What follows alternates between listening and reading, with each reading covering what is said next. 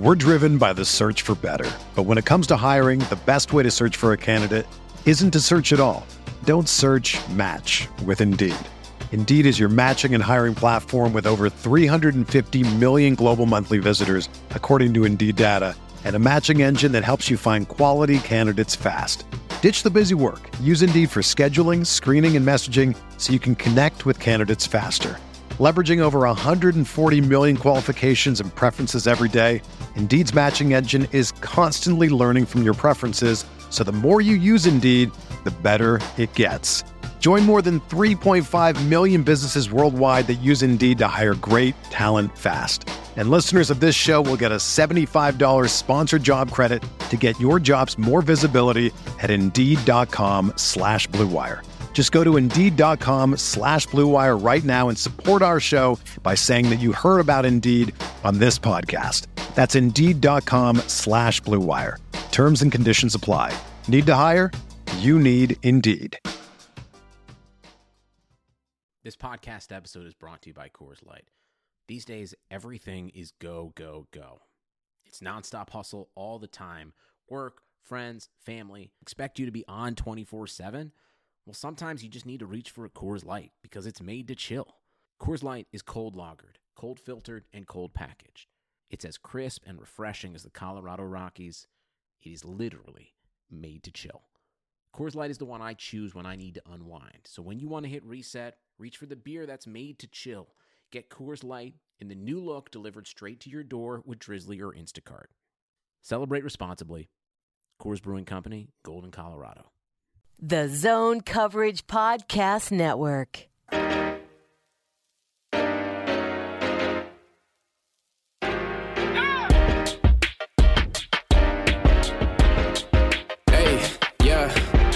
I feel like Kobe in the fourth quarter. This is the Dane Moore NBA podcast brought to you by ZoneCoverage.com and the Zone Coverage Podcast Network. The Minnesota Timberwolves have hired a president of basketball operations. So for that, Charlie Johnson and I have pulled Britt Robson here out of off-season hibernation, vacation mode. Right. And music writing, moribund music writing. Yes, not hibernation. That was pejorative. Oh, that's right.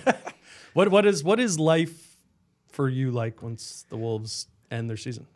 Well, a lot of the music publications I write for know that when the season's over, I can write more for them. So April, actually, provided they don't make the playoffs, turns out to be a pretty busy month. But I'm going with my family on a camping trip to Zion, the Grand Canyon, and Bryce Canyon in June. So April and May is going to be some music writing, and apparently now that we have a little bit of news, maybe some Wolves writing. You're not a big draft guy, though.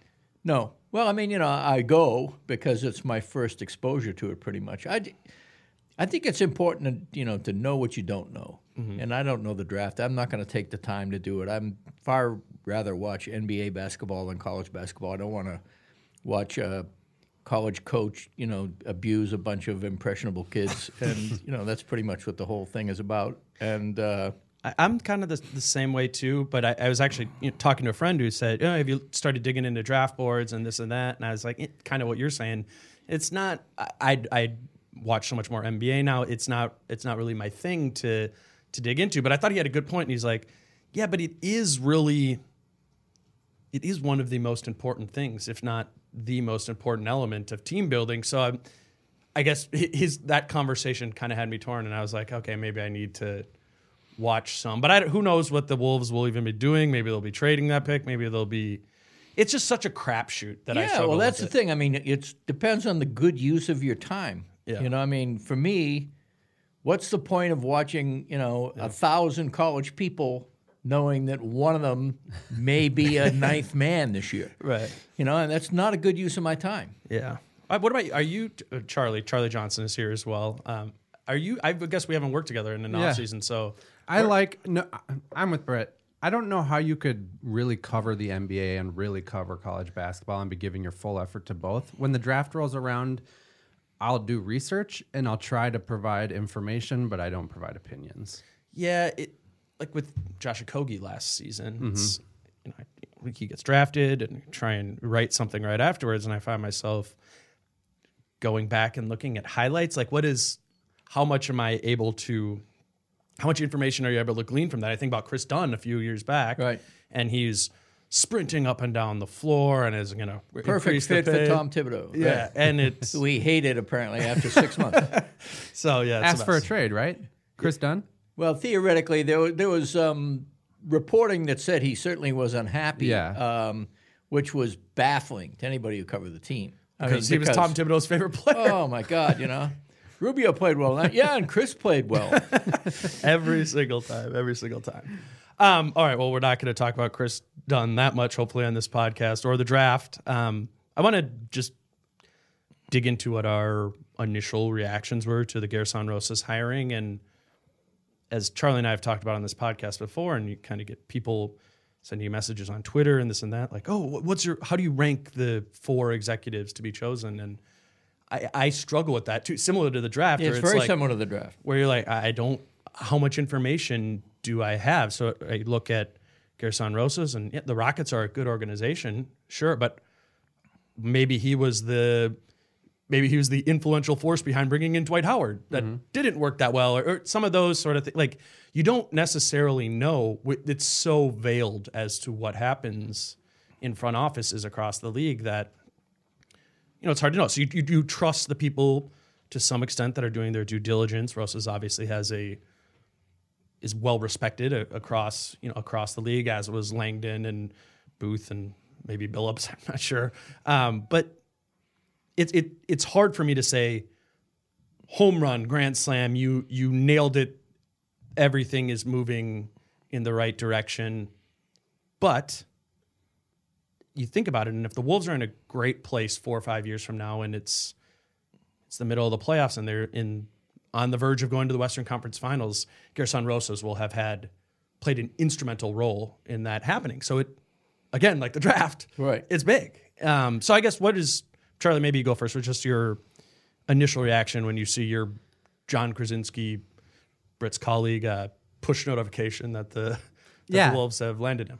My initial reaction was positive. I think it's a good decision. I can't have any real insights because I don't know the guy, but I thought that the process that they took seemed to play out well, and it seemed to be an appropriate approach to take.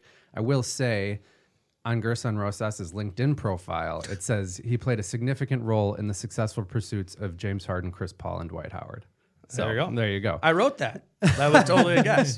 But no, I think that it's an interesting play because Gersson Rosas, the Rockets, the last 3 or 4 years have been really interesting, where they had the James Harden and Dwight Howard experience, and then they revamped the roster. They decided that's not the way we want to play. That's not the kind of personnel we want to have. So they revamped their roster to become this NBA powerhouse, and they did it all while they missed the playoffs 1 year, but they remained really competitive. 41-41, I think their worst record. And the Wolves are kind of in a similar situation where they have Karl Anthony Towns right now. Maybe he's not James Harden, but then they have a mess around him, and they need to figure out how to clean up that mess without cratering. Right. So I think from that angle, Gersson Rosas has interesting experience, but beyond that, I was just watching the process play out. What about you, Britt? When did you find out?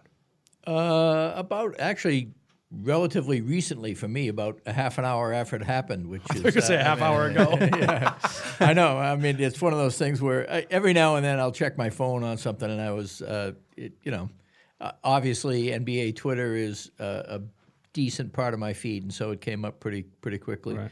But I guess the first thing I would say is what it isn't. It isn't Scott Layden running this team. Mm-hmm. It isn't Glenn Taylor being so involved that you really get a sense that the fix was in all along and it was an inside job. You do get the sense, this guy left one interview with the Wolves and went and interviewed the Wizards, the Wizards. And if you believe the reporting, and some of it, of course, is going to be shined a little bit because you got to polish the apple now that you've chosen the apple. But I think, they said that the original idea was to go from 4 to 2 and then to 1. And after he was the third guy interviewed, Rosas, that they just said, this is our guy. and they made a formality of interviewing Billups on Monday, but kind of knew all along that this is who they wanted. And that makes sense to me, quite frankly, because I think you have to address some real basic things, and one of them is how do you get blood out of a turnip when it comes to the salary structure the Wolves have. The second is how do you maximize Towns. The third is how do you change the culture in terms of player development and fitting people into roles, and not only fitting people into roles is one is to create a role that the person fits in, another is to develop the person so they fit the role. And I do think that's one of the things that Houston has done well. They have chosen people. I mean, Trevor Ariza was absolutely perfect for them. PJ Tucker too. Yeah, Mabute. I mean, the sneaky things Houston did were defensively, and some of that was, they got Bezdelek, who was obviously a good defensive coach. But I do think that all the threes and the Harden ball and everything obscures the fact that when they were really, really good, and I think they peaked last year, partly because they lost Ariza and Mabute to some extent, that they were a really good defensive team. And so where the potential on the Wolves roster is right now is defensively, Towns aside. I think Covington is a great fit in terms of Rockets ball, for lack of a better word. Covington is already offensively 60, 70% of his shots are threes. Defensively, somebody who can, be rugged on fours if he has to be, and is really solid on wings, deflection-oriented. So I think, I heard decent things about Langdon, and I know I had some respect for, what Denver had done, particularly in terms of player development. I thought aside from Billups, they really couldn't go wrong relative to the alternative, which, Glenn Taylor is paying Scott Layden $2 million for the next 2 years, and he could have just used this as a shakeout period. But I'm really glad to see that he flipped the keys to the whole thing to Casson, who seems to me like one of the prime movers behind Tibbs leaving. I think this guy is becoming somebody who we have to pay attention to as kind of a owner's right-hand man. Somebody who Taylor obviously trusts and who is able to get things done for Taylor that may be against Taylor's instincts. And I think those are really good things because Glenn Taylor's always been willing to pay money if he perceives a winner. And I do think that, he got screwed on Tibbs. I tacitly endorsed Tibbs. He wasn't my first choice. I think probably Scott Brooks was my first choice among the coaches I knew. But I didn't think it was a bad hire by any means, and I did think Pobo/head coach was about the only way you could get him. So, which is all to say that it certainly could have been worse right off the jump. I mean, even if this guy doesn't pan out, I don't think the process or the selection or the resume relative to the talent, none of that looks bad to me. None of that has typical Timberwolves red flags flying. And so, you have to be cautiously optimistic and see what happens. Yeah, I think it's with Layden, and I don't remember exactly how you put it, but there's this reason when you just look at the Timberwolves where it's like these next 2 years are going to be tough, period. Or the way that they're constructed right now. And for Rosas, that's not Rosas, but if it was Layden, you could say, let's get through these 2 years. You kind of dug this hole for us. How are you going to get out of this for us? That's when Gorgie Jang's contract's off the books, as is Jeff Teague's. Wiggins is halfway, or there's only 2 years left, and at that point, and maybe you run out Saunders for 2 more years, and then you make your Pobo move. That would have been kind of the Timberwolves. It would have been a disaster. It would have been a disaster, but it's not something I ruled out happening right at the time because you heard reports that Layden was getting in good with Taylor. Right. As he should have been. I mean, that's his, he's a survival instinct guy. So, I mean, that's the way you do that. But it would not have been good for the team. Yeah, and now any new GM, Pobo, whatever, comes in not responsible for the decisions, the past transgressions of the team. So I think Rosas, and probably why it was intriguing for him to take this job, is he essentially gets to start from the ground up. He at least has that kind of couple-year grace period to say, okay, we have Jang on the books here still. I'm assuming, going to go with Ryan for a couple of years, see where we can get to that point, and his vision of the goal probably isn't until 3-4 years down the road. It'll be interesting to see what his contract actually comes out looking like, for how many years he is guaranteed in that way. I would assume it's 3 or 4 at least. At least. Yeah. And that, while the salary cap that he's inheriting is not attractive, I think for him, the job is attractive because you have this grace period, plus you have Cat, who spans that entire grace period, and Rosas' contract will mirror Cat's in years, not dollars, of course. But in just asking around some different people of, how attractive even is this job? Because me, I think I can get caught in the moment, and I can look at, it's going to be pretty hard for them to do anything. All they have is the mid-level exception and Tyus and Rose and this and that. But when you are able to zoom out, which I think executives do, this job is revered as a good job. Maybe those red flags of the Timberwolves are there, but I think for Rosas, if he feels that I am in full control and I have 4 or 5 years to lay this out, kind of the sky's the limit. I have my James Harden. It must be his belief. And to me, too, it says something to leave Houston, because he was going to come up for any job that came up over the next 2, 3, 4 years. A 40-year-old, well-respected, around the league. And I think it's similar to why David Griffin took the Pelicans job. You go, okay, well, that doesn't seem that great. You're going to trade Anthony Davis, isn't that? But no, Griffin sees it as, I can build whatever I want to build here. Mm-hmm. I have this huge, long runway to do what I want to do. And so it makes sense to me why Rosas would want to accept this job. But I'm interested, and I think what we're going to learn very quickly is what his threshold for patience is with this team. Can he wait 2 years and say, all right, we're just going to kind of lay this out as it is, wait for Jang to come off the books. Maybe then it'll be easier to trade Wiggins. Or do you say, that doesn't even look that good then? Do we need to start making moves now? So I guess, Charlie, to you,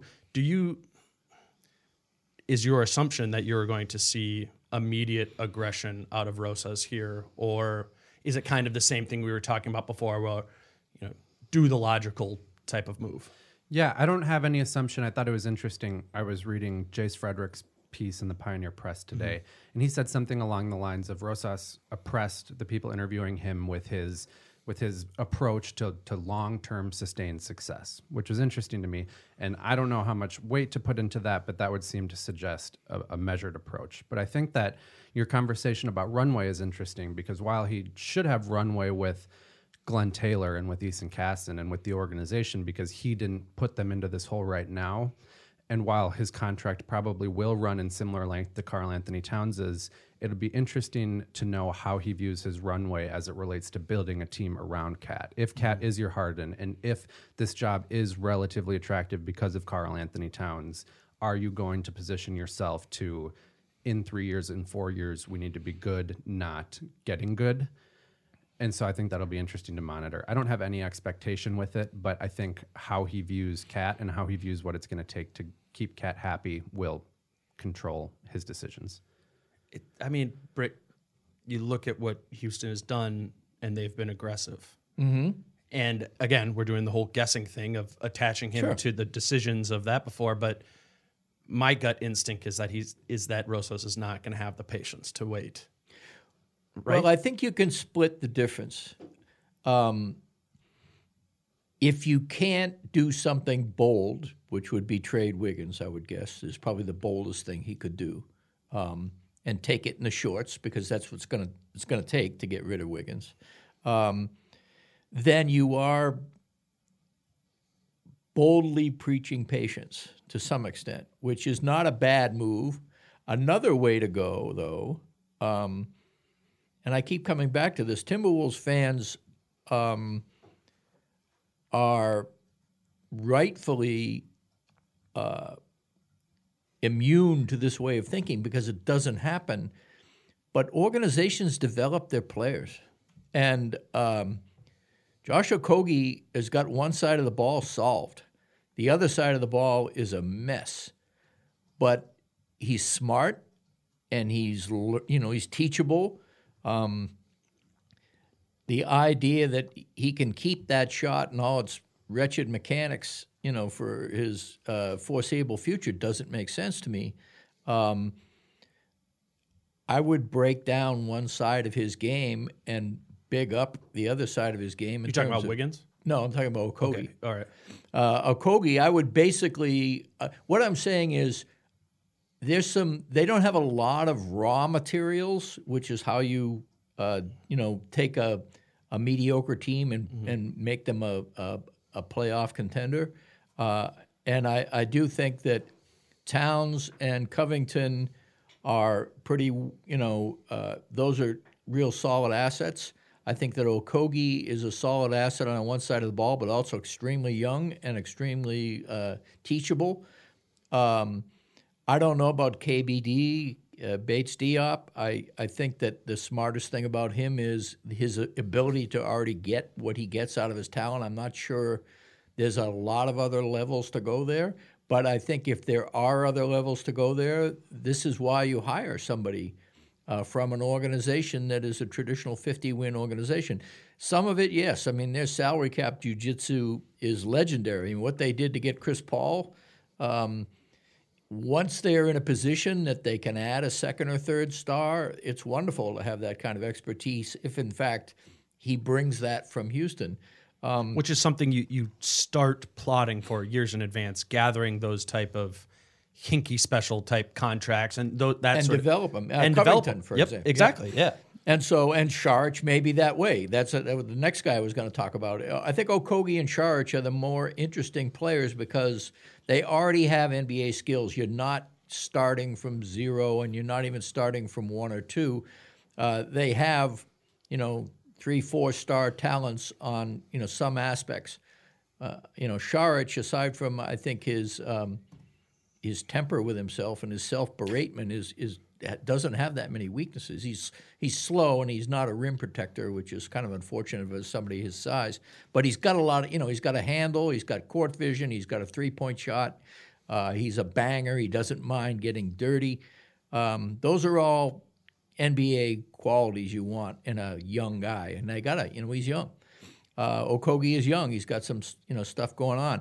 I don't know if you can develop Tyus Jones into, he's another guy like KBD who I think has developed himself really well. But the greater point, I'm rambling on here, but the point I'm trying to make is focus one on of the jobs of a good Pobo, and, obviously that wasn't Tibbs, who just refused to develop people. He just went out and got people who were slightly past their peak development at peak price. Is you go out and you find these guys, or you develop the guys you have, and you turn them into something. What I was saying before about fitting a role, some of it is you create the role the guy fits in, and some of it is you create the guy to fit the role. And I'm curious to see what this front office and the people he brings in do in terms of molding an 8- and 9-man rotation. This team has 0 3-point shooting from its backcourt. It's the worst 3-point shooting backcourt in the NBA by a wide margin. And the Rockets are the progenitors. They are the acme of 3-point shooting. So one of the things I want to ask him at his press conference next week is to what extent does the philosophy and the talent have to mesh Brooklyn shot threes forever. Nobody could hit them for 3 years, but they wanted to get that culture going. Well, to what extent do we do that here? Those are the kinds of things I'm looking at in terms of, the other stuff gets necessarily too general. It's, how will you telescope this out 3 or 4 years? I'm sure they have 6 or 7 contingency plans on how to do that, and depending on how people pan out, But again, it's not. Who thought Pascal Siakam would be him? Yeah. A year ago. But I think so. That's the Montrezl Harrell. I mean, you need a guy who just boom. But you kind of need to have a volume of those guys. Exactly. So that's why. And as I was when you think about digging through and putting together a better cap sheet for the Wolves, or better roster construction, is you have this situation now where the Wolves only have 7 players under contract, and you're going to have these open roster spots. And it's easy for us to kind of get into this, all right, if we finagle it in this one way, who is the single best player you can get for that $9.2 million you have there? But, and I think what you're describing, Britt, is this other kind of more spread out philosophy, which I would understand of let's get a handful of guys maybe on multi-year deals for, to bring up Brooklyn again, they did that with Shabazz Napier, and they got him for like $2 million for multiple years, or Trevion Graham. They did those sort of things. These guys, they believe they could. Joe Harris. Exactly. And kind of figuring that out, which is, again, that is the anti-Tibbs. The Tibbs roster construction, what we learned was we're going to use the entirety of our cap space on the biggest apples that we can grab, and then we're going to fill out the rest of the roster with minimum contracts. The Aaron Brooks make sour cider out of it. Sure. And that's not necessarily a bad strategy. You look at some of the. It is when you have 2 Rookie of the Year, number 1 overall yes, picks. but that's where I was going. Is my point is if you look at a lot of the teams who are most in the playoffs still right now, they did that strategy. But that's because they'd already elevated themselves to a level of they had their core. And then you're just signing your Andrew Bogut's or your Alfonso McKinney's to fit it in place. But the Wolves, even though they do have Towns and they won 40-some games a year ago, they need to go more Sixers, process Sixers, where you need to gather up a lot of these assets to be able to develop them, because you do not have an easy route to creating flexibility and landing another star without doing that. You cannot trade Andrew Wiggins or Gorgie Jang or Jeff Teague for the type of player you need to eventually put next to Karl Anthony Towns. So that's kind of what my assumption was when I was thinking about it yesterday is I see Rosas using both of the draft picks and having those be the end of the rotation players rather than maybe trading one of them or doing something in that sort of vein to, again, just to gather up those type of players. And I think you'll see, rather than a $9 million mid-level exception guy, maybe 3 guys for $3 million each or something along those lines. That would be the Houston way. Mm-hmm. But again, what we need to parse is he isn't necessarily Daryl Morey. Morey's great, but as anyone in any sort of business, you don't just copy your mentor. Right. You gather the things that you liked about them and impart your own things that you would, that you see best fit. And I think that's kind of what Ryan Saunders tried to do with Tibbs to some degree. And and to be fair, I mean, for Ryan, I've done my fair share of ripping Ryan, but the kind of thing I was just talking about and you were just talking about, about asset gathering. He did a bargain basement version of that, Ryan and Layden with Cam Reynolds, for example, and with KDB, finding out what Lowell Deng had left turned out to be some interesting stuff.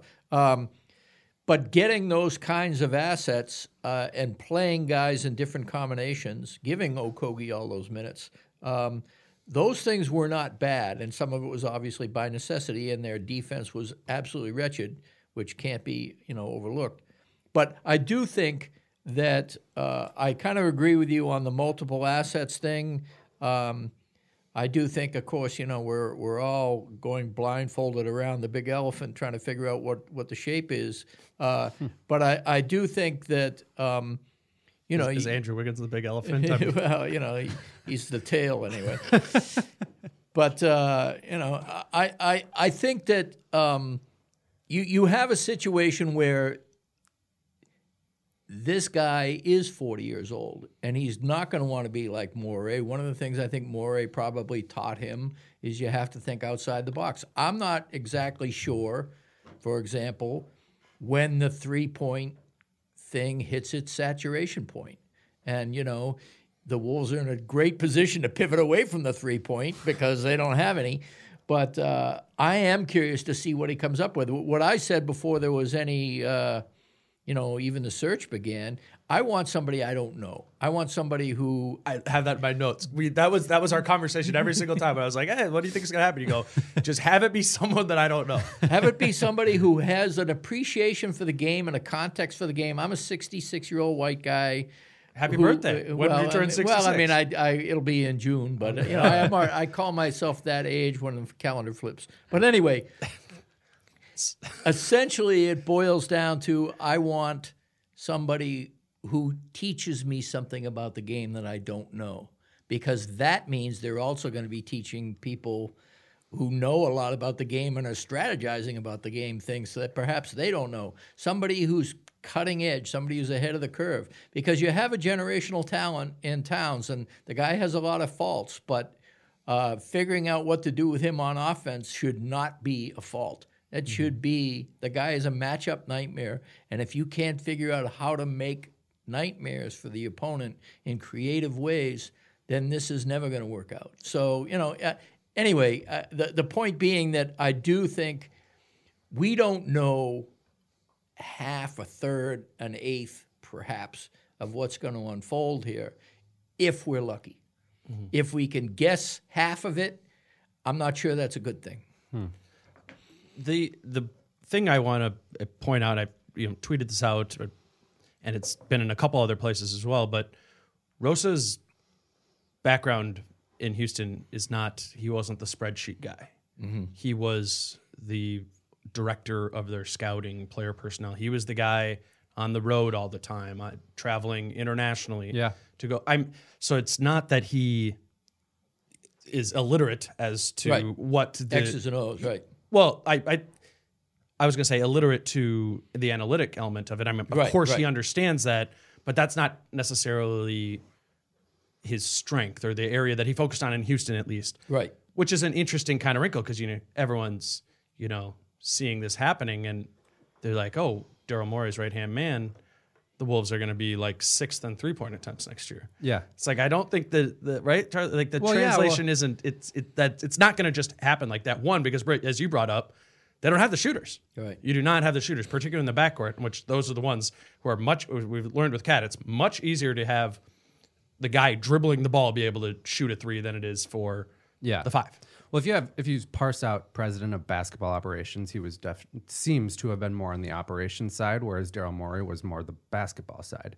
But even if he wasn't the one pushing them to shoot 1,000,000 threes and just beat the rest of the NBA via math, he was the one who took that intel or that direction from his higher ups, at least we can presume, and on some level built a team to accomplish that goal. And so I think it's interesting to look back and see that he had success in doing that and saying we have this vision of shooting more threes, of creating an offense that revolves around James Harden, isolations and pick and rolls, and that's it. And it's, on some level, it's not too dissimilar from what you would assume he'll try to do around Karl Anthony Towns, build an offense that's built around post-ups and isolations. I think with Houston also, it's important to remember the Dwight Howard time. They got Howard because he was in that league then, was one of the most dominant points per possession player. Because then a back to the basket center, right? And Howard was the best at it, was good there too. So he'd crapped out in L.A., but aside from that, didn't have a lot of blemishes yet. Yeah, and it worked to some degree. I mean, they were I don't know. I guess it didn't work, but they weren't necessarily terrible. The thought process, and they got out of it. They got out of it, yeah. Which is that's a testament to him too.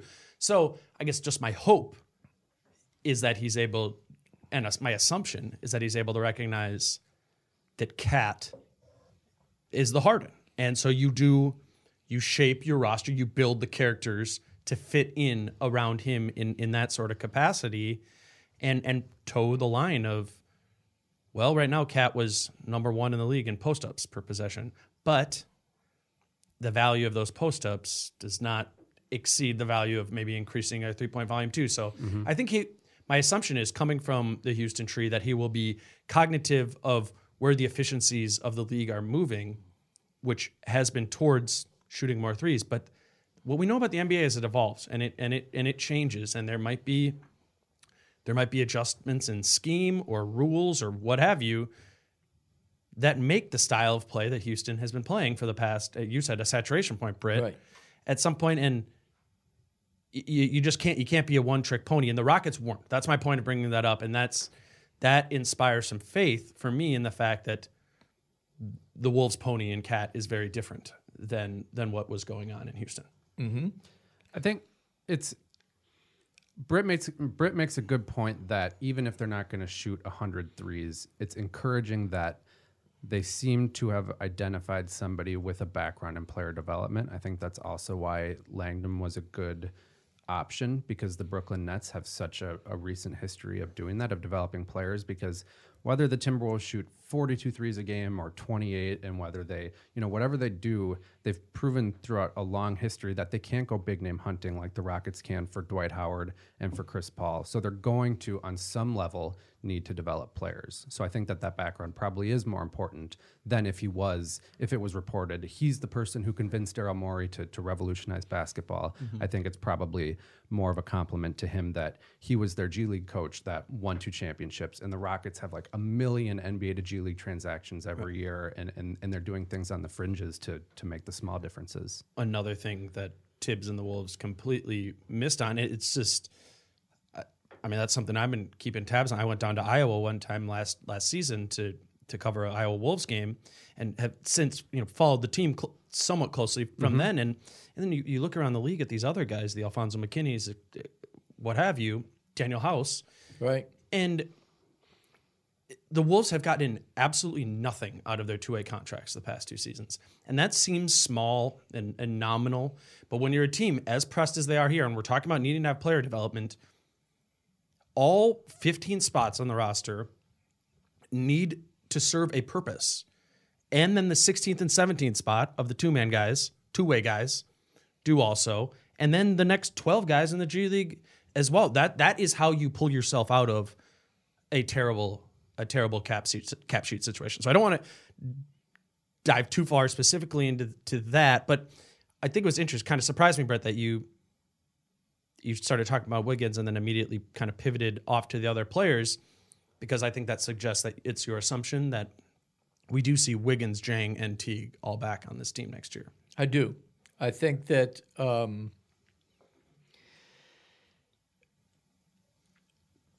I think you can't wait on developing Towns. I think you have to give player development a shot. The by far the bulk of the blame, 80% of the blame for Andrew Wiggins being just a terrible dredger of his own talent falls on Andrew Wiggins. But there's a fat 20% that can be spread around to everybody in the Wolves organization that just let this guy get in the wind every summer, 5 damn summers. I mean, come on. The guy hasn't gained a pound. He still gets stripped when he drives the lane and is so scrawny that his strips are so quick that even if it's a foul, it looks like a strip. Guys who have strong hands, James Harden is the perfect example of this. Guy's incredibly strong. And so even if somebody gets all ball, there's a long tension on that attempted strip that makes it look like he's getting fouled. Wiggins is the opposite of that. That's why Wiggins doesn't get whistles. That's just physical development. It's like, Jesus, it's player development 101. And there needs to be player development 101. Wiggins is the biggest candidate. There's a healthy percentage of the people listening and in the Wolves fan base who, as soon as you start talking about Wiggins, they're their mind goes to the most cynical joke they can think of. And I don't necessarily blame them for that, but I do think that what has to be demonstrated, unless you can find a team that is going to take just a first-round pick and get you back something that's reasonably more compelling next to Towns than what they have, you're stuck with them for at least a year just to figure it out. And I think that, hey, you're paying him the max. Bring him in. Say this is what you need to do. Yeah. If you don't do it, I'd be shocked if he doesn't want to get his hands on him and give up on it before having and not only get his tried. hands on him, but I mean, messages need to be sent. It's, I've been writing this now, once I finally soured on Wiggins, and it took me way past the time it should have, I just said, it's time to start using the stick instead of the carrot on this dude. It was right after he missed those overtime free throws against Atlanta. Overall, I had begun, anyway, it's ancient history, but I am well on the record of being a big defender of Andrew Wiggins' first 3 years in the league. I was, beguiled by the talent and thought to myself, okay, maybe he doesn't have that kind of motor that can always turn on, but funny, he shows up every game. He's led the NBA in minutes over the last 3 years. You can't be that guy and not have something, but as it turns out, you can. And so now what I'm interested in seeing is a fresh set of eyes and nobody, the first time in his career that somebody isn't tied to Andrew Wiggins' development in terms of their own resume. And so I look forward to, Rosas coming in and saying, do you want 30 minutes a night or do you want 12? Right. Okay, so Wiggins, and I don't know, Charlie, I guess, correct me if you're not. I'm in that boat too. I've never been on Team Wiggins, but very much expect and understand the logic of wanting to Rosas wanting to impart his own philosophy, whether that be weight training, shot selection, all those sort of a program for him to improve. I would be surprised if Andrew Wiggins is traded this offseason, if that's one of his first moves. I would be surprised too. I would have been surprised regardless of whether Rosas was hired as the general manager, just because Wiggins hasn't been moved yet and there's been time to. I guess I wouldn't. How much time has there been though?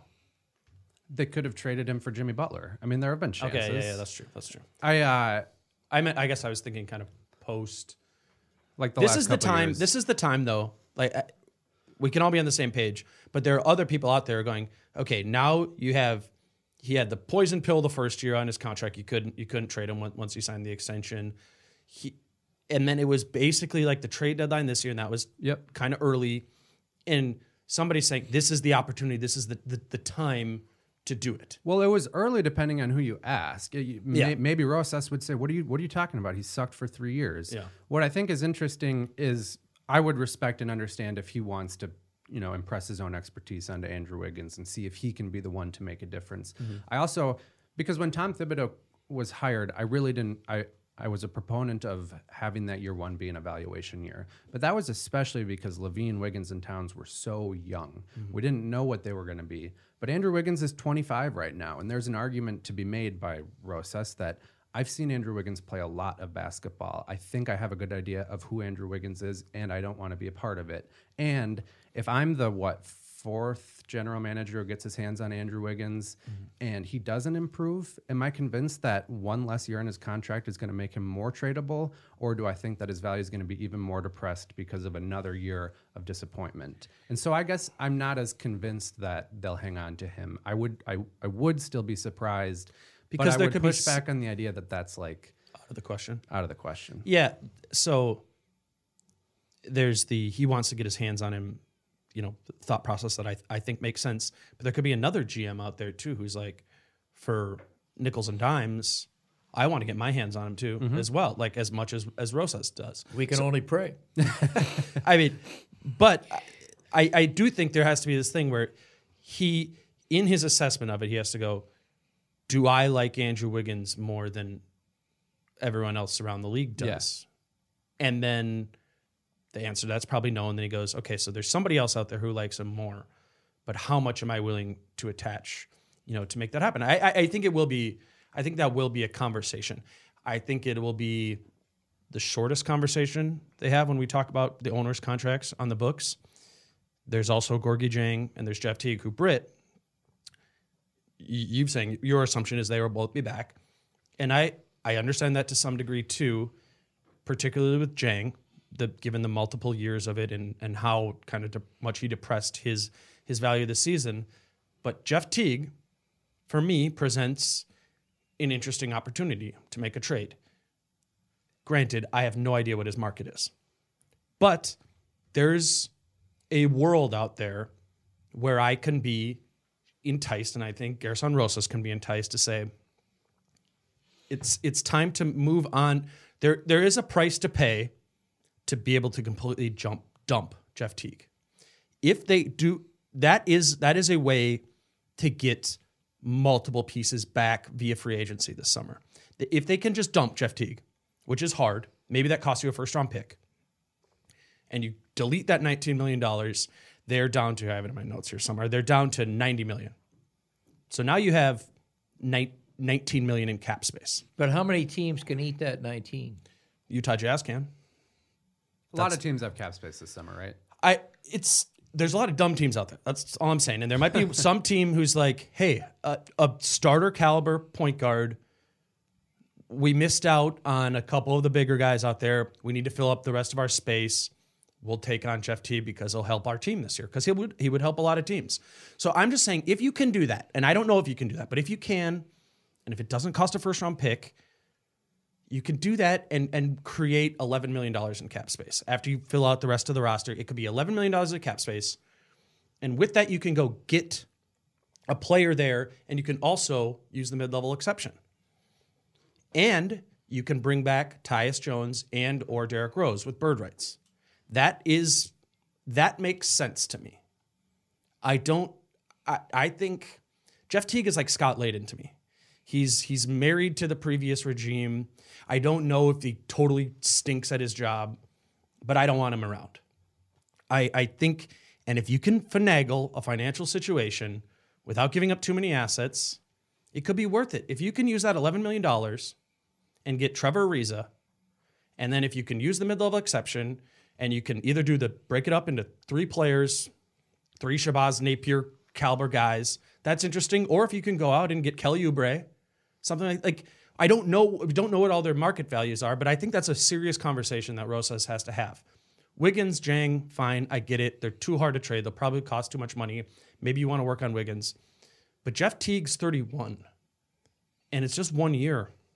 And I think you got to bite the bullet and move on, because you do have the unique situation with their cap sheet that the players that you can bring back with bird rights are point guards. And I know, Britt, you're lower than me on Tyus, and we talked about that extensively. And definitely lower than you probably on Rose at the point.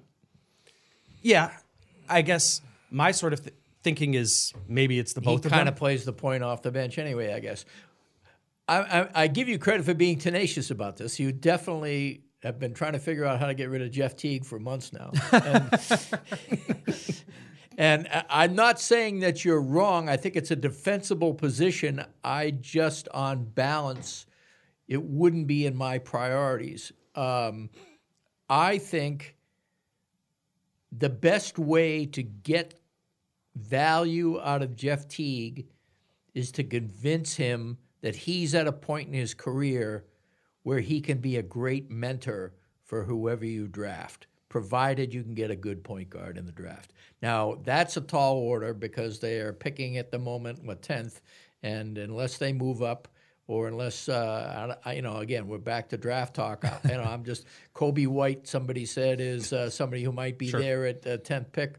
And for all I know, there may be, for every time, there's a Donovan Mitchell or a second rounder, these guys that get floated, and it could be. And if the new Pobo is somebody who can find, pan for gold and a point guard for the draft, then I'm fine with Jeff Teague wasting $19 million, or at least about $12 million of it, being a typical maddening Jeff Teague player, but a decent mentor. Yeah, I don't think Teague stinks either. Like, no, he doesn't. I might actually even be higher on the player of Jeff Teague than you are.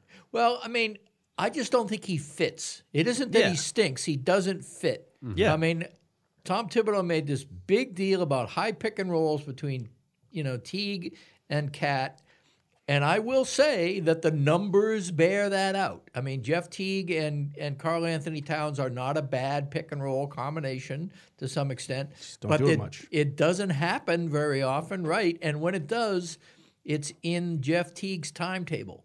And it is not a punishing offensive weapon. It is a meandering offensive weapon that prohibits player movement off the ball. But that's the baseline of a Karl Anthony Towns pick and roll.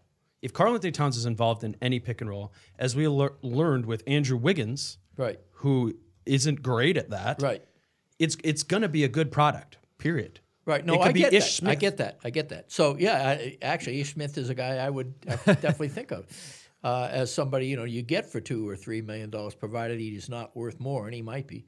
But unfortunately, Ish Smith is maybe better than Tyus Jones. I mean, one of the problems with the pick and roll with Tyus Jones is a guy can't shoot. I mean, he's got to get that floater in more often. And it did get better as he went along. But Player development, definitely. Again, though, I mean, this is where Tyus's high IQ hurts him, in my view, because I think Tyus has already developed himself really pretty well relative to his skill set. He's got I would say no thanks to the coaching staff.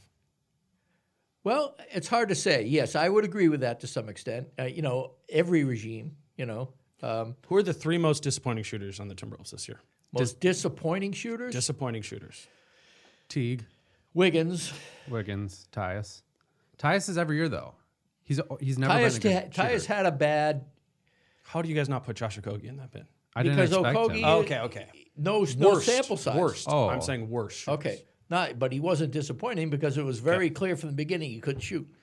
So I never had that on my bucket list of Josh Okogie somehow managing to score. I think that my point is that Keita Bates-Diop was a disappointing shooter. Yep. Josh Okogie was a bad or disappointing shooter, and so is Tyus Jones.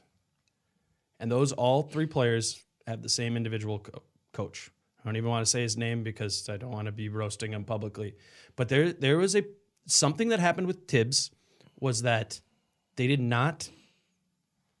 players were not developed, and there was not a focus on working on the specifics. And I've sat there at warm-ups for 40 games this season and watched those guys, those three specifically, attempt jump shots with inconsistent mechanics from places that they shouldn't be taking them from, and not working on anything new. I watch that every single game. And that is my hope for Okogie and Bates-Diop and Tyus, that they need a coach who is saying, you guys are role players. And the big part of your role is going to be able to make the specific shots. And they didn't do that. And so I'm saying that specifically to Tyus because it's a little bit different of a thing. And I am admittedly a bit of a Tyus truther, but he has not been, I don't think he's ever received the guidance as to what he should be, and he's just done it on his own. KBD and Tyus both are smart enough. I mean, look at what they're kids though. Bates they're Diop, 22. Bates-Diop. Remember, like in preseason and his first 4 or 5 games as a Timberwolf, jacking threes, clank, clank, clank. Sits next to Lul Deng for a while, watches Lul Deng for a while, and the next thing you know, what do you know? KBD is cutting off the ball and getting the ball, perfect timing on his cuts. That's great. Tyus Jones totally got screwed up by Tibbs, in my view. Now, this is a theory I pulled out of my own rear end. I have no idea whether it's factual, but I do notice that in the preseason, Tyus was shooting all the time. far more frequently than he ever had before. And I do know that Tom Thibodeau loves creative shot-first point guards, creative in the sense of Nate getting Robinson, their own points. all those sort of guys. Derrick Rose, Nate Robinson, you name it, and so I think Tyus thought, I'm a restricted free agent. I better get some minutes. How am I going to get some minutes? I have to prove to this guy that I can score. And it screwed him up. It bared out in the numbers, too. He was attempting a bunch of field goals, wasn't making them. And they were awful. And so that's not his game. I hope that Tyus is, getting up shots all the time and working on his body. The two things I would, suggest to Tyus. But my point is, though, those two guys, I think, are smart enough to figure it out. Okogie is not smart enough to figure it out because he thinks he shoots well now. So that means he does not know his game. But at the same time, he is somebody who learns, and when you ask him things about the finer points of basketball, he's remarkably erudite. And so I think that there's a potential there to break down his mechanics and do something, what you're saying. And if you get that, again, it gets us back to the whole point we were going through before, which is who can take the leap? Who can, then there's probably no Siakams or Harolds on this team, but somebody who you think they're going to go from 2 to 4 and they go from 2 to 7. That's what's going to get this team into the playoffs next year. They probably don't have a Siakam, but if they do, it's Okogie. If they do have a dart that could become a borderline all-star outside of Towns, it's probably Okogie, if not Saric. Yeah, one of those two guys would be the two I'd mention. And Saric, for me, it's maybe a role thing. It is to laugh at. The cynic in me and in many other Timberwolves fans couldn't help but notice how well, look at the three guys from Philly when they first stepped on the court without any other thing, the first 10 games of Covington, the first 10 games of Saric, and then when Bayless finally got healthy, his first 10 games, they all played lights out. Why? Because they came from a system that knew how to play basketball. I didn't know that's where you're going with that. The point guard situation is so interesting, and it's going to be fascinating to follow this summer because it would seem like dominoes are going to fall on top of each other if a point guard that they like, assuming they get like the 10th pick in the draft, if they get a point guard that they like, then that's going to impact how they approach Tyus Jones and restricted free agency, which is going to impact how they think about a potential Jeff Teague trade, which is going to impact how they think about Derrick Rose coming back in that same role. But I think that the bottom line is that you have these 3 point guards that are all serviceable players, but none of them are the right fit for Karl Anthony Towns. And so if you're going to hold on to one of them, it makes more sense to do it on a shorter term. And so maybe Jeff Teague is that person, even though it's $19 million, it's 1 year. And then you can start over fresh because I don't think any of those 3 guys are the right fit to run a pick and roll with Cat, to defend the point of attack in front of Cat, et cetera. Right. And that's I think that's well said. And I think that, we're pushing back on you with your theory. I don't think it's a bad theory. We've talked about this many times, obviously, when there aren't microphones in front of us. But one of the things that I found intriguing when we were kicking stuff around, if you can get me Corey Joseph on the mid-level working the Jeff Teague deal, then you have my attention. Well, okay. Because I'm going to continue to be tenacious. Good. I think it's a good conversation. I want to walk through it. Okay. If you're able to get off of Jeff Teague, a dump to the Utah Jazz, and you attach 2 second-round picks, let's say, you attach a future first. There you go. That's bigger. You're down to $90 million. After that, you also have your first-round pick. If that's the 10th pick, that's 3.5. So this is a pick that they're trading in a couple years, not this year's pick. Which, would you say that's fair value for dumping Jeff Teague? I guess I don't know. I think either. There's a team. I think Jeff Teague's a good player when he's healthy, and so I think there is a team out there who could go, hey, 1 year of Jeff Teague is expensive, but we're willing to pay it. I actually think it's less than that. I don't know, but I don't know. Some X amount of assets you've traded to get off of Jeff Teague to create flexibility. This is what your flexibility is. You go down to 90. You add your first round pick. That's $3.5 million if that's the 10th pick. Now you're up to 94. So you're 15 below the cap. All right, you have to fill out the rest of the roster. You're the minimum cap holds. You're down to 11. What do you get with the $11 million? You can at least get Corey Joseph with that. And then you have the mid-level exception. That's what I'm saying is there's or if you really want to tap into the listeners, you know what might be able to get for $11 million? No. I won't even say it. Ricky. I don't think Ricky is 11. Well, less. 6. Sure. Okay. So what I'm saying, by doing this dump, you have $11 million in cap space, plus you have a $9 million mid-level exception. You can do some interesting things with that. You can't get a $20 million player, but you can begin to get creative. And it doesn't need to be a point guard to replace him with, as you would, because you don't want Tyus to start. I don't mind Tyus starting next year if you're able to get him for $420, $425, something like that. You go with that, and you still have your 11 and 9. And then you can go out and you can go get, it can be your Corey Joseph, it can be Trevor Ariza, and then you move Wiggins to the bench like that. Mm-hmm. There's a roster you can do that. My grander plan, if it was me, what I would want to do with the Timberwolves, and this is probably way too simplistic, but it's sometimes the way you have to think when you're talking about dream scenarios, because why waste a lot of time on the details on something that isn't going to happen anyway? But I would like to see a dynamic point guard, somebody who is really good, whether it's coming out of the draft, whether Ja Morant is everybody's, which they can move up in the draft or whatever, or somebody Satoransky if he's available, if he in fact can take that next step, or Kemba attainable Walker, for the 11, not attainable. Exactly. But the point I'm making is that's important with Cat, and that was to Charlie's point: is you need a great point guard or a creative, synergistic point guard who is electric and can create spacing with Cat and synergy with Cat, and then you surround him with Covington, Okogie, and another good defender. Maybe it's Charic, maybe it's somebody else, but you have good defenders and dynamic scorers. Who does that remind you of? The Houston Rockets, in its own way. And so that would be great with me. I would, Okogie, Covington, those guys, I look forward. I really do. I sincerely hope Andrew Wiggins is not starting next year, because I love the idea of Okogie, Covington minutes together.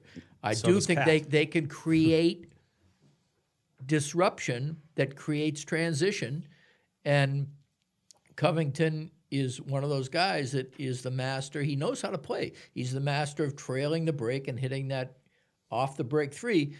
I haven't looked at the numbers, but I got to think the Wolves were last in the NBA. If they weren't, they were pretty close. They very rarely finished off a fast break opportunity with an above the break three. Mm-hmm. And every team, you look at the playoffs, I mean, they're if they're not hitting above the break three, they got two guys running to the corners. Mm-hmm.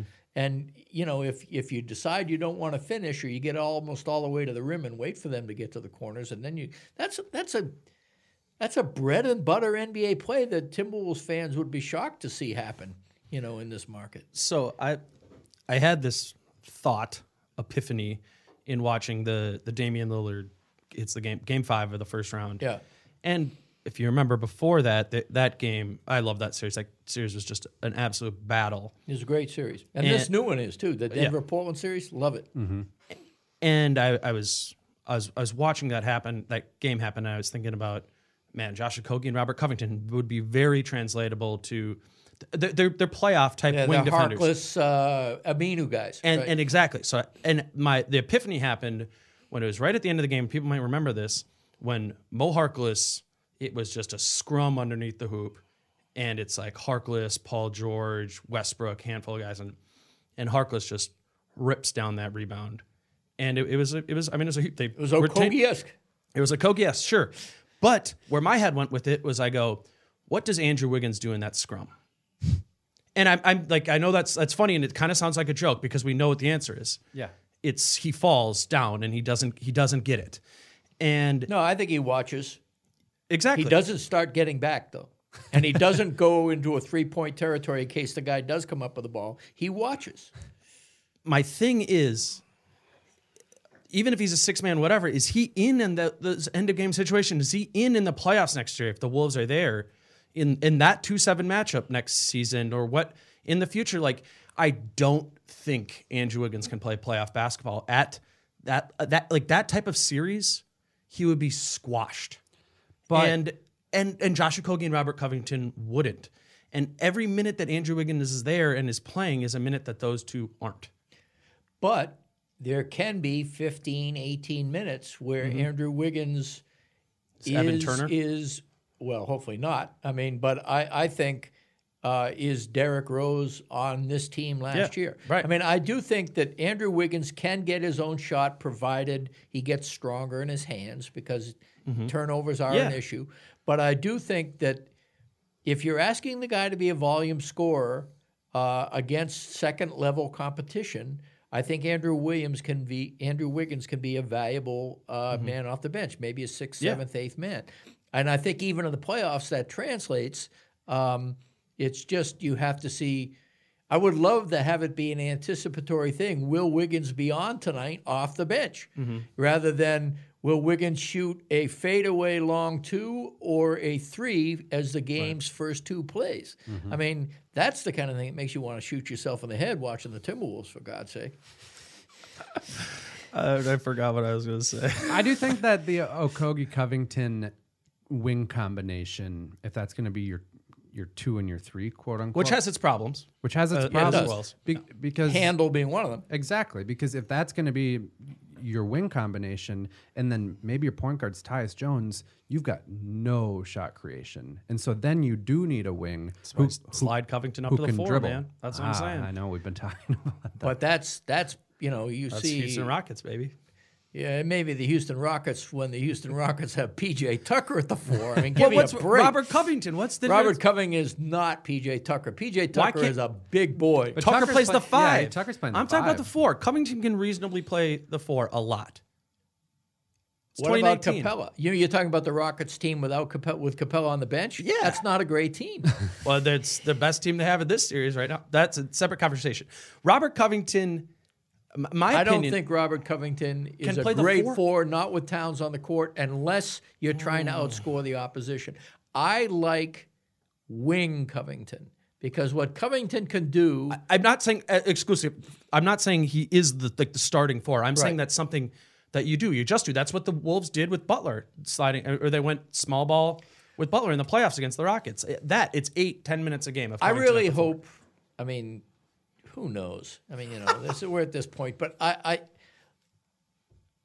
reveled, as you know, as you sat next to me in the 200 minutes of Lowell Deng magic this year, and I look forward to signing that dude to a veterans minimum and having Rosas understand that here's a guy, we have to build for the future. But if this guy, he's already led by example. 3 or 4 of the young Timberwolves have already said, I watched Lou, he knows what he's doing. It was very disappointing to me that once he had proven himself, he decided it was time to go back into, having fun and being a 35-year-old old man again. But if we can get Sure, that's what happened. I know. We've talked about it. And Achilles. Achilles. That's my hesitation. I heard from people that there may be an injury there, but as I also somebody saw him running around. as somebody who praised him to high heaven, and I thought rightfully so, and gave him all his props and said this guy's just been waiting for the opportunity.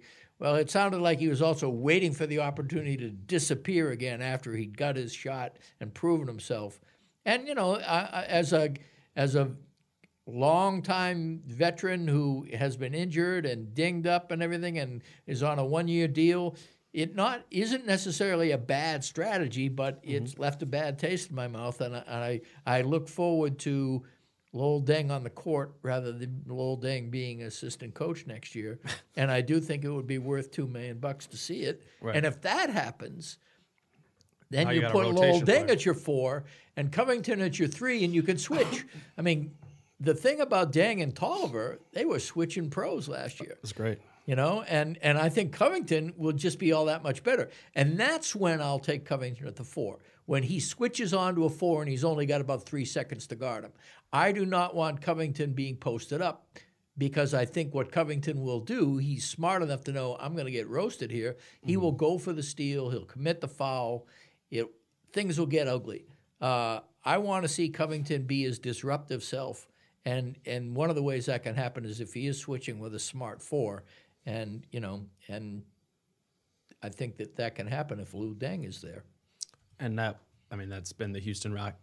It's also hard to have any idea how much of the Houston coaching strategy, that Rosas is going to want to imprint on this new Timberwolves team. But I mean that's a very defining characteristic of what the Houston squad is. And again, also as I watch these playoffs, I go, man, why are teams messing around dropping pick and rolls the whole regular season?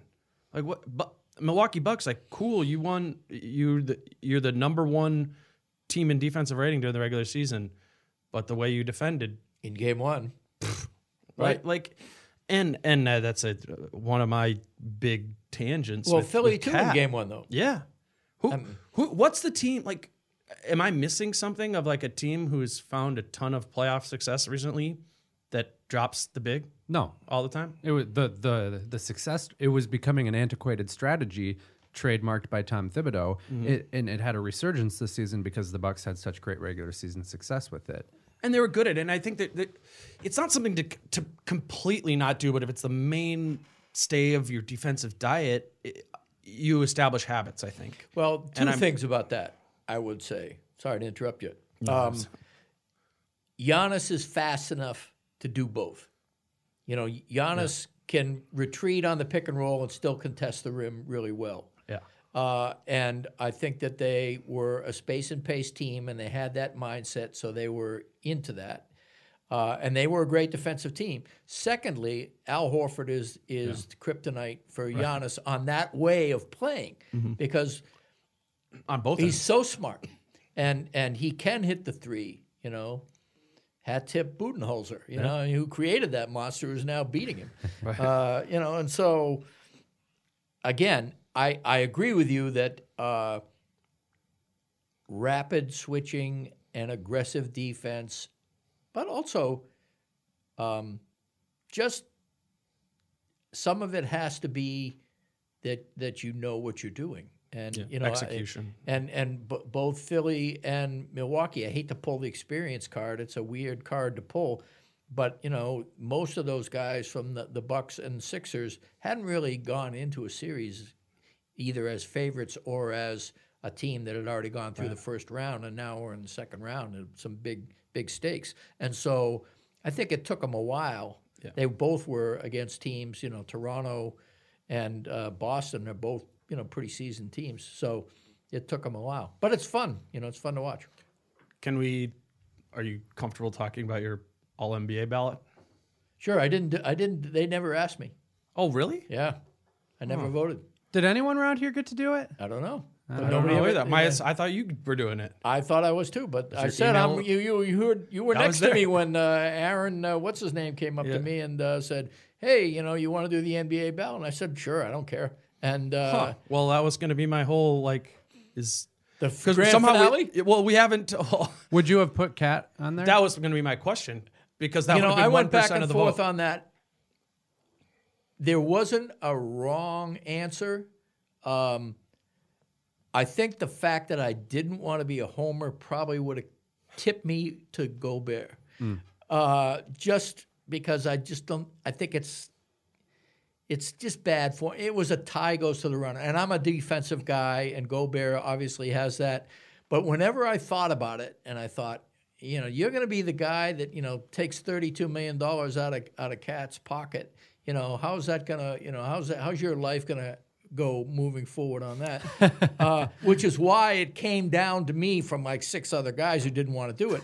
But then I thought to myself, your self-image is of somebody who would do that anyway. So if you really think that's what should happen, you should do it.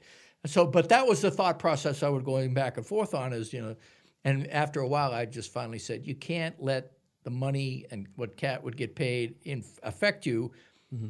And so I'd make a case for Towns. Really good case can be made for Towns. I made a case for Gobert. Really good case could be made for Gobert. I thought Embiid and Jokic were the two best centers, so it was going to be a third-team All-NBA selection. And I can say this now, but I do not say it with certainty. I probably would have gone Gobert. Which is, and if we've talked about this on the podcast before too, and I'm assuming people know what this means. It's if Cat does land on an All-NBA team this season, he gets a lot of money. His contract increases from 5 years, $158 to 5 years, $190, and obviously that makes a big difference for him personally, but also for the Timberwolves.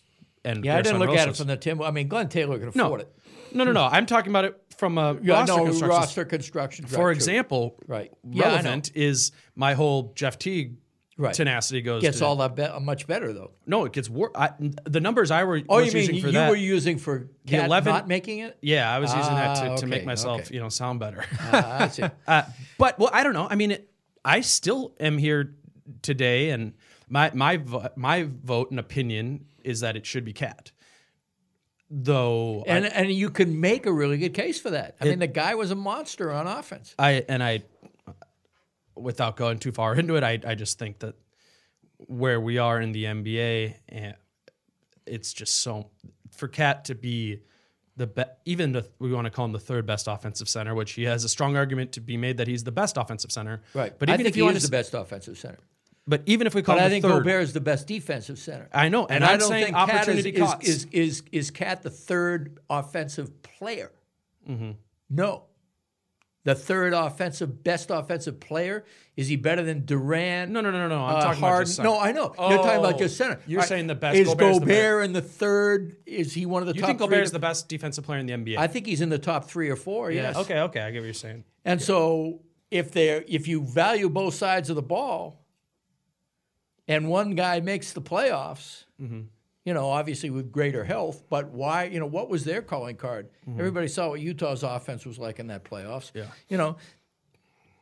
And so you had a situation where I was not going to vote for one of the top 5 defensive players in the game as somebody who I believe needs to keep emphasizing defense because it's so easily forgotten. So that was my case. Yeah.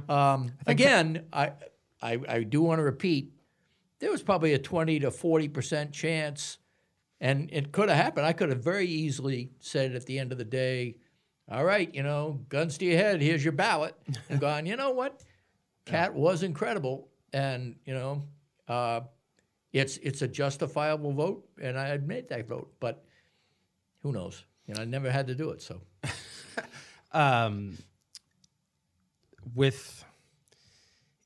I think the narrative kind of changed. If you go back like a month or I don't know, maybe a month and a half ago, I was feeling, not just my opinion, what I thought was going to happen was that it was going to be Cat. And now it's kind of funny, talking to other people or even just friends or people who follow the league. People go, no, now it's going to be Gobert. I think it's going to be Cat. Well, I know you don't listen to the Low Post podcast, or any podcast. No, but I honestly think the perception except for this one, right? Yeah. I'll talk. No, listen. The perception changed. The perception changed of league followers and wonks of the NBA once both Zach Lowe and Tim Bontemps, both of who have votes, and Zach is like he puts a lot into voting for those he's awards. The smartest NBA writer, and he's the smartest. And he had Gobert and moved to a point where him and Bontemps both did, and I think that changed the narrative amongst people, and I think that will affect other people's votes because I think if you poll the 100 people who vote for it, now that you're out of it, I think almost every one of them listen to that, and if it's some beat writer who's for the Hornets, right? Who's watched the fence, right? You go, well, Zach Lowe's the smartest guy there is, right? I'm just going to do what he does. It might be influential, right? I honestly think that Zach is so public with it, and he's so clearly put in his thought to it that is part of the reason that Karl Anthony Towns will not get it, and that it will be Rudy Gobert, and will cost Cat $32 million, and will create $6 million a year in cap space for the Wolves for the next 5 years. I really think that will be an influential thing, which is a fascinating wrinkle from the Timberwolves' perspective, because this difficult cap situation does not go away. On the other hand, it also means that Cat says, if I was on a winning franchise, I would have gotten that damn third team. Well, now you got and then you begin to say, do I really want to hang around here? So it is that kind of a weird dynamic. But I was sure that Gobert would make the All-Star game. Yeah. And he did not. So I've gone the other way now. Fool Different me people once. voting for that, though. Yeah, I know. But it's still, fool me once. I think that it's still, offense still gets the ink and still gets the glory, and Cat had a glorious offensive season. And so my prediction is, such as it is, that he makes it over Gobert. My own feelings on it, irregardless. Again, and that we'll find that out here, I think, in the next few weeks. That will be reported. And that No, that's not till like the middle of June, right? that's when they're announced. But the reporting, It'll come down. it'll come out earlier than that, I'm sure. When were those votes due? before the playoffs the even Friday. started? It was the season ended on Wednesday. They were due on Friday, and the first playoff game was Saturday. It really is a toss-up. It is. Who would you vote? I think I wrote about the All-Star game. I remember, yeah. Before, and it was the same thing. It came down to should Cat or Gobert be an All-Star, and I tried to come up with like some sort of rubric to have a system where I was weighing a bunch of different factors, whether it's their counting stats, their advanced metrics, how good their team is, when they play, which are all in some ways flawed measures on their own, but put together you could.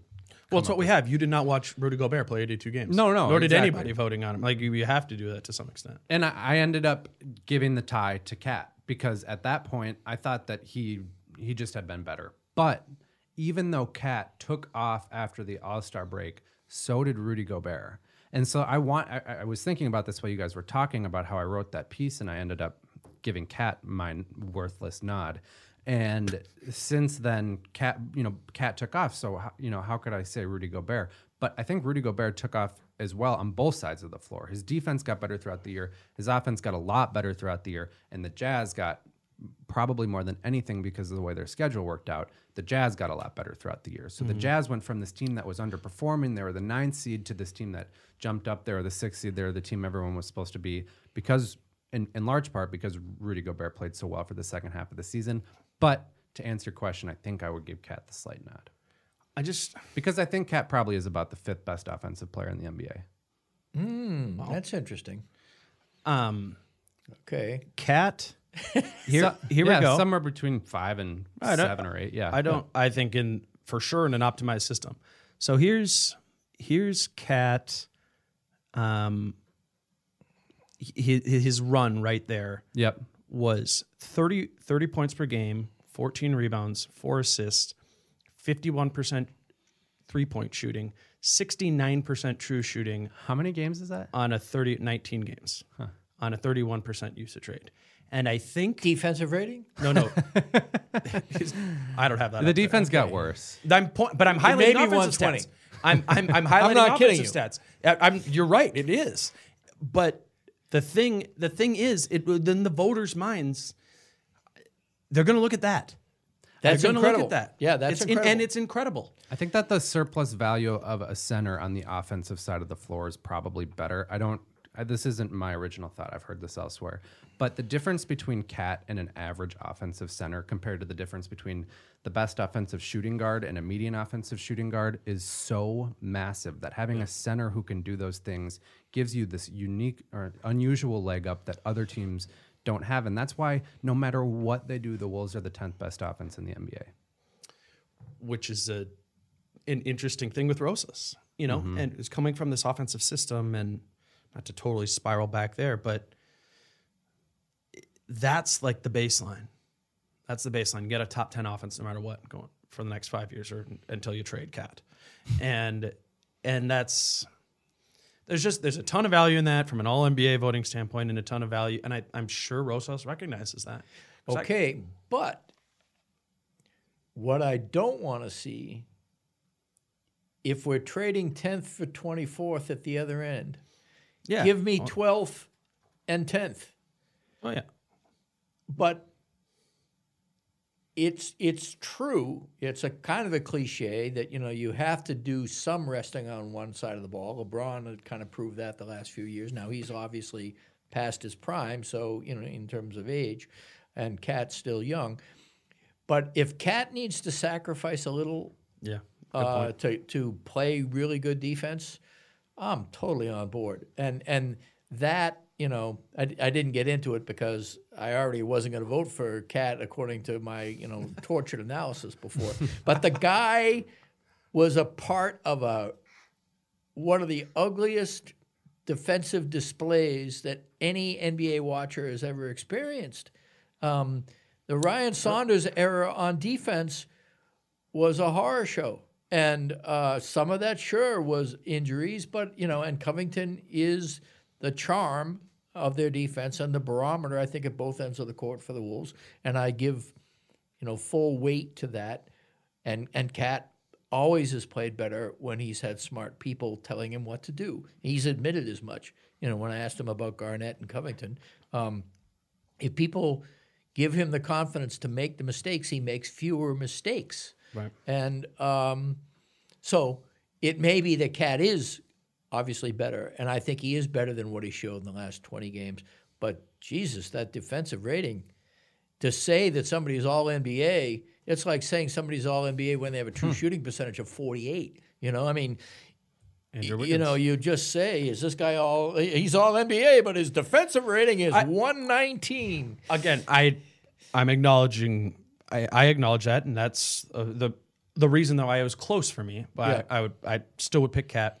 But I don't know if the voters. Right? I don't know if the voters. Well, in addition, you mentioned Zach Lowe, but it gets even more lowest common denominator than that, because Zach Lowe to me is highest common denominator. But Kenny and Charles would constantly say, "Oh, meaningless stats," and so and Shaq. Don't ever leave out Shaq when it comes to lowest common denominator. But essentially, this whole idea of meaningless stats. I thought was, I've ripped Towns plenty. I think that's an unfair criticism, because the only way they were going to win games was if Cat went crazy. And they were not meaningless stats. When they won games, it was because Cat went 37, 18, and 6. And so, those weren't meaningless stats. If I'll tell you who had meaningless stats always was Zach LaVine when he was here. There was a guy, he was the king of the three-point shot down 7 with 47 seconds to play. I mean, that's Zach LaVine in a nutshell. Had to get my usual LaVine rip in. I think He's only been gone 2 years. I think that's a really interesting point about Cat sacrificing on the offensive side to be a better defender, because I think he probably could. He exerts so much energy on the offensive end of the floor. You can see it in the way that he fouls. Every offensive foul he makes is because he's trying so hard to get a bucket or to create space for somebody else. And that will be interesting to see if that's an approach that somebody like Rosas tries to take, because he might make $180 million because of his offensive game. But if somebody can get through to him, hey, you could average 23 and 12 and play a little bit better defense, your team's probably going to be better. And I think when we talk about big picture, that's the ultimate question, is how much will he accept that? How much is he going to say, yeah, I'm cool scoring 5-6 less points per game? Because his behavior up to this point has not illustrated that he's any bit okay with that.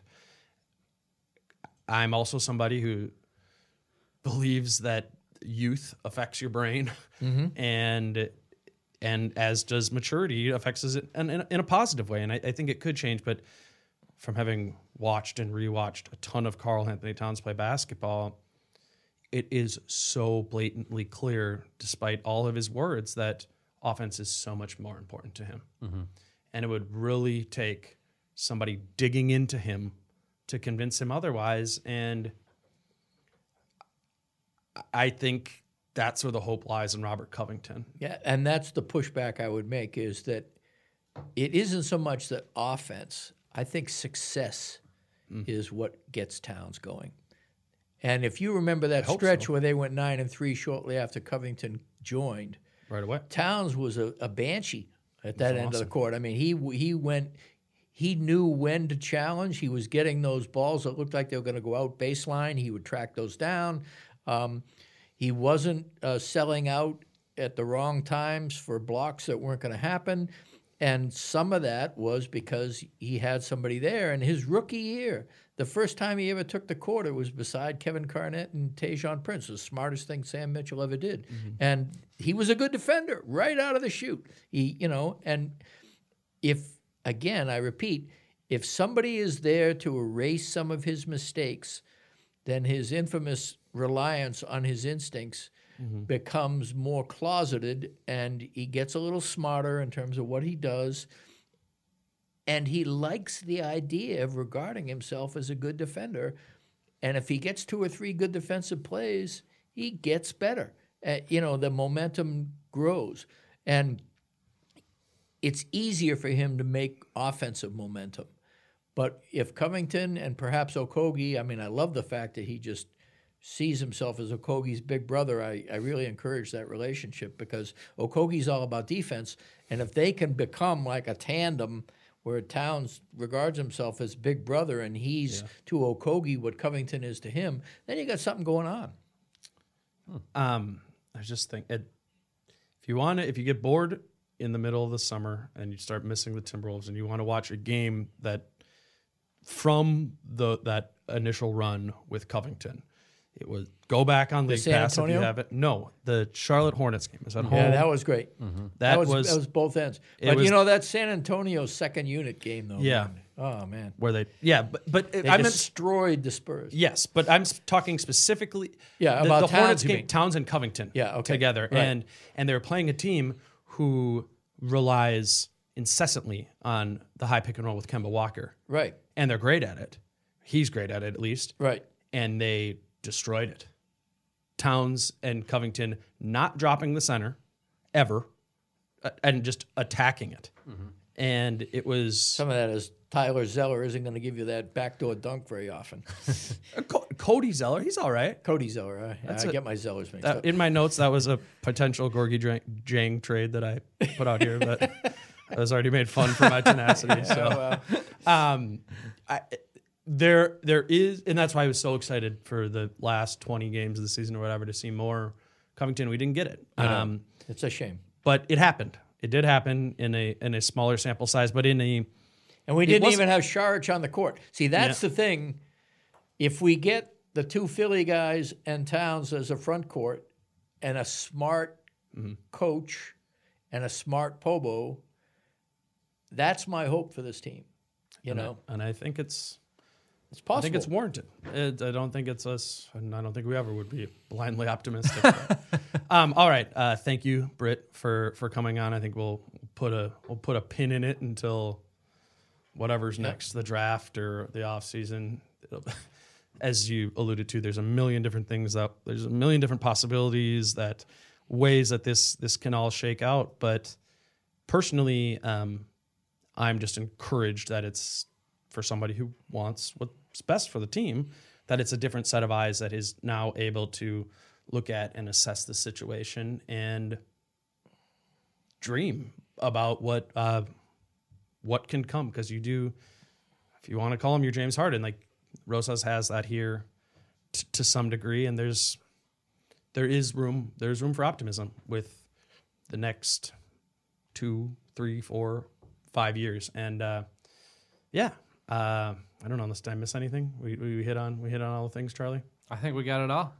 All right. You can follow Britt's work at The Athletic. Him and John Krasinski do a great job there. Hopefully John can take a break. I feel like he hasn't done that yet. Well, that's why he gets the big bucks. I hope you're listening, John, to this 90th minute of this podcast. And then Charlie's doing his has done a Monday series on going through the main positions on the team. So anybody listening to that, check that out. If you have a insatiable desire for Wolves content in May, we'll have more on I'm assuming the press conference with Gersson sometime Rosas next week is probably coming sometime soon. So as we know with the NBA, it doesn't actually really stop. So John Krasinski and all of us will continue to push along. Who, by the way, is phenomenal. He's the gold standard in terms of reporting on basketball in this town. As much as I make fun of John, when we really complement each other well because the things he likes to do are not the things I like to do. I do not want to be on pins and needles trying to figure out how to get the scoop over Woj in terms of who's going to be the guy. Yeah. So, I mean, it's just one of those things where, couldn't ask for a nicer colleague and a more expert colleague in terms of dealing with him. And I don't have any stake. I'm not I'm not one of these guys that likes to bang the drum for his own website, but I do think John is a great read. And if you join The Athletic and you care about basketball, I think it'll be worth your money. And it's not just the Timberwolves stuff that I think is good there too. You guys have it's a good stable. It's a good stable. That's a good way to put it. So, all right. Well, until next time, Charlie and I will be back next week. I don't know. We'll see where the NBA is at that point, and we'll have something more for you then. But until next time, peace out. How I'm feeling, man, I hope it never stop, yeah. Green and hot so you can find me in the crowd, yeah. Don't let standards ever bring you down, yeah. Hope you dancing like nobody else.